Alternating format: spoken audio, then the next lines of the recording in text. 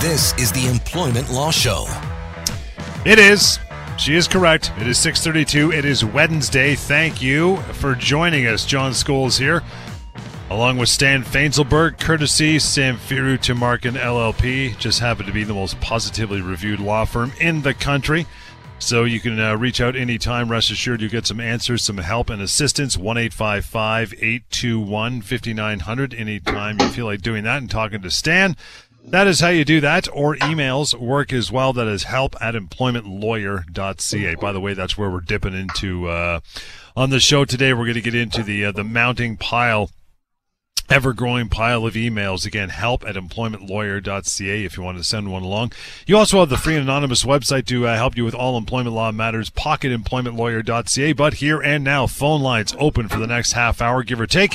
And to call us live would be great. 416-870-6400. 416-870-6400. We are ready to go, so grab a phone and become part of the show. Would love to talk to you if you have any questions. But we always start off with Stan when he's done his renovations. We're going to get into the show for tonight. Pal, what do you got for the case of the day? Absolutely, John. Good to hear from you, and good to hopefully hear from our listeners. Looking forward to their calls. So just for today, I want to discuss an issue that I recently came across, actually, or it came to me, I should say, from some recent articles I had read in the paper, specifically around the rise of bankruptcies and company foreclosures that happened in the last quarter, and how there appears to be a rising trend, especially forecasted in the future. And I want to talk about this in the employment law context, John, because I find that whenever I speak to a potential client or client about these issues, they don't really have a great grasp of what that means for them and their entitlement. And what I think is most important for people to know is that there's multiple ways. Just because a company is closing doesn't mean that you're not owed anything. There's a difference between a company closing its business down because, let's say, they don't forecast to be profitable in the future, compared to a company going bankrupt. If a company just closes its doors, and this happens unfortunately fairly frequently, where they tell employees at the last minute they pay out their minimum entitlements, John, and that's it, and their doors are closed, and that becomes actually a problem just in terms of trying to find them and trying to serve them with legal papers. But just because they're closing their doors, that doesn't mean that you are not owed your severance. Again, a company going out of business does not mean that it doesn't have money to satisfy its creditors, such as former employees. However, a company going bankrupt, that's frankly exactly what it means. It means that it doesn't have enough assets to satisfy its creditors. And unfortunately, employees in that situation become unsecured creditors. Essentially, you get placed in the back of the line with everybody else who's an unsecured creditor, which is pretty much everybody except for mortgages. There is one third scenario here that is kind of an in-between these two scenario, and that's when companies go into what's called creditor protection. So that's essentially, what essentially happens in that scenario is there's a freeze in your entitlements, and a freeze, if you have a legal action, a literal freeze and stay of your legal action. And it gives the company the opportunity to try to negotiate it down with its creditors and its debts to see if it can come out of creditor protection and continue to operate. And if they do ultimately come out of creditor protection, your entitlements, again, that freeze kind of melts away, and your entitlements in legal case can move forward as long as they're not bankrupt and they continue to operate. That means that there's assets to proceed against. However, if they are not able to negotiate down their debts and have to go into bankruptcy, then unfortunately, again, you're an unsecured creditor. In reality, that usually means that you end up with very little, if anything. The one saving grace here, John, is that the government has actually seen fit to put in what's called the Wage Earners Protection Program, which will provide employees in this scenario with at least their minimum entitlements to pay, to give them something. But in that scenario, unfortunately, there's nothing to be done. The assets are gone, and really employees are kind of up the creek, as they say. Yeah. It's an interesting thing to navigate. If you're in a similar situation, you'll want to call Stan anyway. Again, 1-855-821-5900. But here and now, 416-870-6400. Get to Liz. Hi, Liz. Thank you for standing by. How are you tonight? Thank you, sir. I'm good. Good. What's on your mind? Go ahead, Liz. Yeah, go ahead. What's your question? My question is, I'm working as a nurse. I'm currently on WSIB. Mm-hmm. But I used to work last 10 years, 2 jobs, one full-time, one part-time. And an accident happened in my part-time job, which I used to work 30 hours, and the other job was 75. So my WSIB put me in a permanent restriction job because according to concussion and neurology, I could not recover fully. So they put me in a permanent restriction. They make my modified job, which my hospital gave me the modified job. But I'm working 105 hours by pay period. So you're still working 105 hours every 2 weeks? Yes, that was WSIB and my hospital recommended. If I choose to work 75 hours, that's up to me. But they are not entitled to pay me my other job money. I mean, that is true. If you're not working the hours, they're not going to pay you for them. If you're saying that if they've given you the option to go down to 75 hours, obviously with a corresponding decrease in pay, that's legal in terms of what they're allowed to do. Do you want to have your hours reduced, or what specifically are you looking to try to achieve? No, they ask me if I can reduce work by 75 hours if I choose to. Yes. The last 15 years I'm working 2 jobs, so my expense is fully work out with my all salaries, like my life insurance and kids RESP and all those. So my part-time money was good. So if I choose 75 hours, I'm going to have a lack of that salary, which not enough for me. So with this restriction, I have to work 2 jobs. But I don't know how long I'm going to work. So if I decline my health condition more, what's going to happen? Well, if your health unfortunately, if your health unfortunately declines, of course you have WSIB that will continue to provide you with some sort of income in that scenario. If you have disability coverage, you may be able to utilize that. But it sounds to me like you're going through the right programs. You're speaking to WSIB, and they've instituted a return to work program, and hopefully they're providing you with some supplemental income. If your income decreases, they can actually supplement that, and you can speak with them about that. Otherwise, I'm not sure what more you can really hope to get them to do. At the end of the day, if you can't get them to pay you for hours you're not necessarily working. Okay. So once my 3 years will be finished soon in end of the August. So after 3 years, if something happens, WSIB is still gonna give me therapy or treatment or anything? If it's an injury at work, of course, or if it's a re-aggravation at work. If it's not at work, then you probably have to go through disability. I assume you would have some sort of short-term and long-term disability coverage if you're working as a nurse. So that would more likely be the avenue if you got injured outside of work.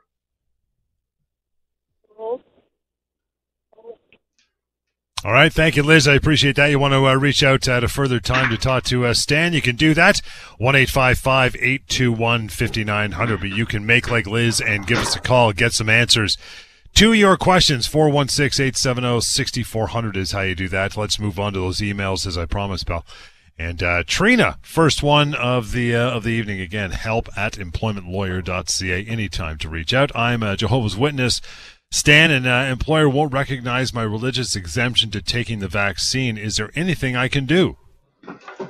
Trina, you can absolutely try to go to the tribunal and see and file a human rights complaint claiming discrimination on the basis of the fact that they're not recognizing your religious exemption.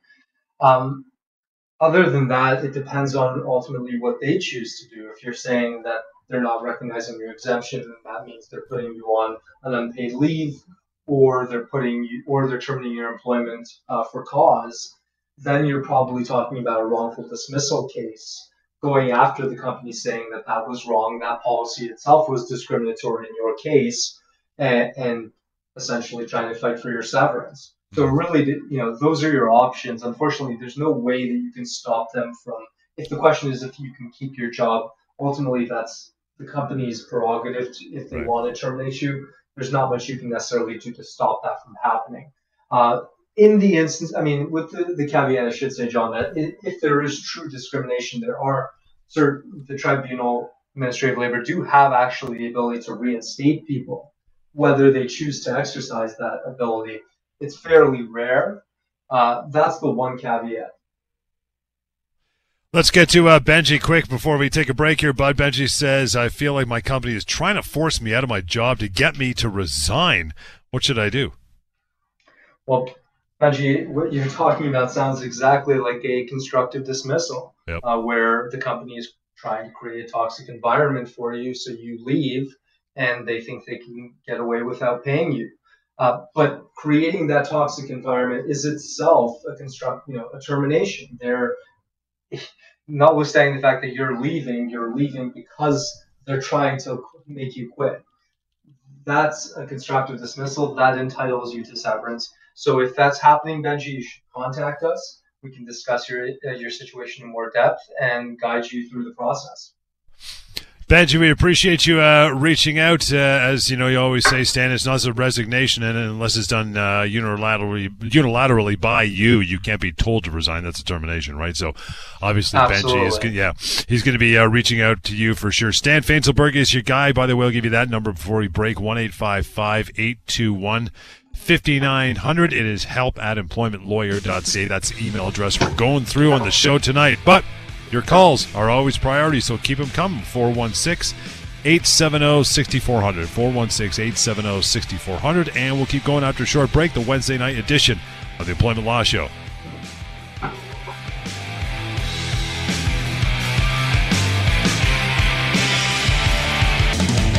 Welcome back to the Employment Law Show. All right, 6:47. Welcome back. Wednesday night. We do it Monday, Tuesday, Wednesday, Thursday, don't you know? All kinds of chances for you to call in and ask your questions. 416-870-6400. Stan Fainselberg is our lawyer, taking all the questions, doing the heavy lifting at that number. So bring them on. You still got lots of time to do exactly that as we whittle our way through the email, the piles. Ram Sammy is up next. Says, my contract says I am promised a bonus based on personal goals. I got one every year for the last 7 years, but my boss says the company can't afford a bonus this year. I looked at my numbers, are the same as always. Can they just take my bonus away like that? Yeah, John, how often do we hear these questions about people, and employers trying to take away their bonuses with no real reason? And I mean, of course, if there is no reason, if your numbers are the same, if the metrics are the same, if the contract is the same and the terms are the same, they can't just take away your bonus, right, Sammy? That's a very clear, actually, constructive dismissal. They've reduced your income very clearly, assuming that bonus is a significant portion of that income. That's a constructive dismissal, and you can choose to treat it as such and walk away and fight for your severance. Ram Sammy, don't hesitate. Reach out, right? 1-855-821-5900. And you know the email address, obviously. Moving on down to Ilya. Ilya says, what do you do if you have problems with your manager at work?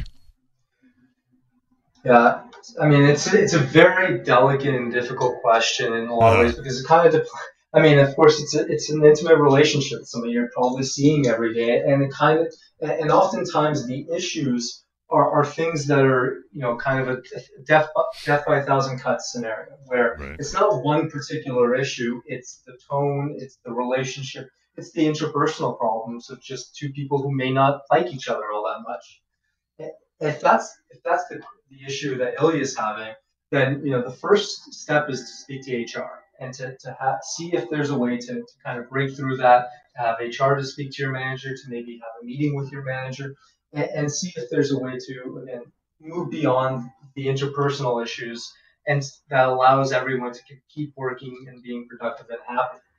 If HR is not helping, if however, we're talking about much more serious interpersonal issues, things that are harassment or are potential assault or verbal abuse and things like that, especially if HR is not stepping in, then it's time to escalate the issue. And there's a few ways to do that. You can either try to escalate it internally, and you can try to go above HR, which is, a bit of a double-edged sword. Sometimes you really have to consider what you think those people will say and whether or not they're already aware of the situation.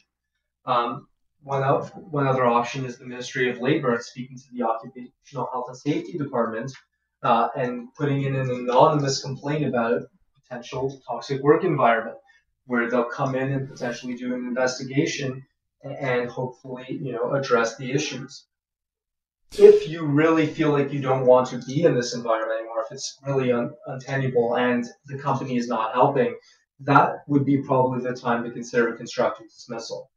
Consider the fact that this is a toxic environment, that it might not be tenable to stay there, and that the toxic environment is itself terminating your employment, allowing you to pursue that severance.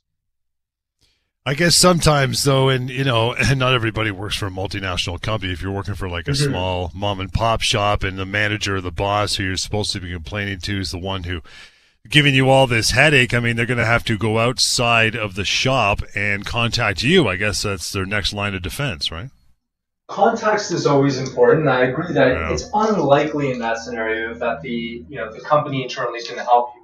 But that being said, you still want to have the paperwork. You still want to have it documented that you've tried to go through the proper channels, right? Because that, again, bolsters the argument to say that this is a toxic environment. That I went to HR, they didn't help, they didn't do anything. In fact, they might even side against you and reprise against you, and that's only going to strengthen your case. So while I talk to clients all the time who tell me the exact same thing, it's pointless. This is somebody's friend. They're never going to throw them under the bus, what have you. I understand that. You still want to document. You still don't want to give them the out to say, if only you had gone to HR, we could have done something about this. Yeah. 416-870-6400, the number to call in live now for the remaining time of the show. Moving on down to Alex's email. Says, does 1.5 times pay for working on a statutory holiday only apply to hourly wages or other forms of pay as well, such as salaried employees? It applies to salaried employees, commissioned employees, however they pay you. You can figure out what your hourly rate is, and you're owed 1.5 for statutory holidays. There you go, Alex. Short and sweet. If you want to carry on, 1-855-821-5900. But Catherine is up next. Again, the email address we're pulling from all show in between our calls, help@employmentlawyer.ca. Says, Stan, I'm currently on LTD, and I've been with my employer for 20-plus years. I'm 62, and if I remain on LTD until 65, would I still be entitled to a full severance after the LTD cuts me off? So, Catherine, I would say it depends. It depends, frankly, on what your medical doctors and medical evidence is at that point. Because if at the age of 65 you get cut off and you have some either evidence, a medical note, your doctors are supporting you and saying, hey, we think you should try to go back to work, at that point the company would have to make a reasonable, undertake a reasonable investigation to look into, is there a job that can accommodate you? And if they say there is, but they don't want to give it to you, that's going to be problematic, because then they're essentially terminating you, and that might even, in fact, be discriminatory. If there isn't, then they can claim medical frustration of contract, and in that scenario, you would still be entitled to a severance, but it would only be limited to your minimum entitlements under the Employment Standards Act. So that, there is no question you would be entitled to something if you're terminated, or at the age of 65, if, let's say, you're cut off from LTD.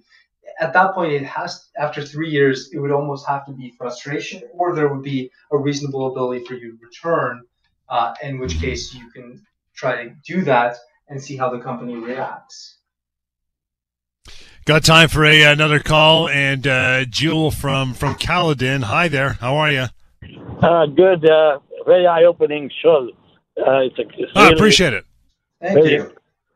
Okay. My question is that let's say someone working, either me or anybody else in a big company, and the company got sold suddenly, and you don't want to take that new company as your next career. Are you willing to take severance? And who's gonna pay, the new company or the existing company that you work Great question. Great question. Well, it depends on what kind of sale we're actually talking about, Joe, because there's two ways that the company can be sold. If it's the shares that are being sold, then from your perspective, nothing is changing. You're an employee of a company. The shareholders are changing, but you continue to be an employee of the exact same legal entity, the same company. If, however, what's happening is what's called an asset purchase, where one company is buying the assets of another company, that actually automatically means you're terminated by the old company. By law, you're officially and effectively terminated if presuming the company isn't selling a division and continues to operate and continue to work there. If it's selling your division, there is no job for you at the company that's selling your division. That's a termination. Even if the company that bought it, the division, keeps you on, that's still technically a termination. You're just getting a new employment offer, a new job with the second company. So it doesn't have to be a constructive dismissal. It can effectively just be a termination. Even if the new company is keeping you on, it's a question of what's going on in your circumstances. Okay.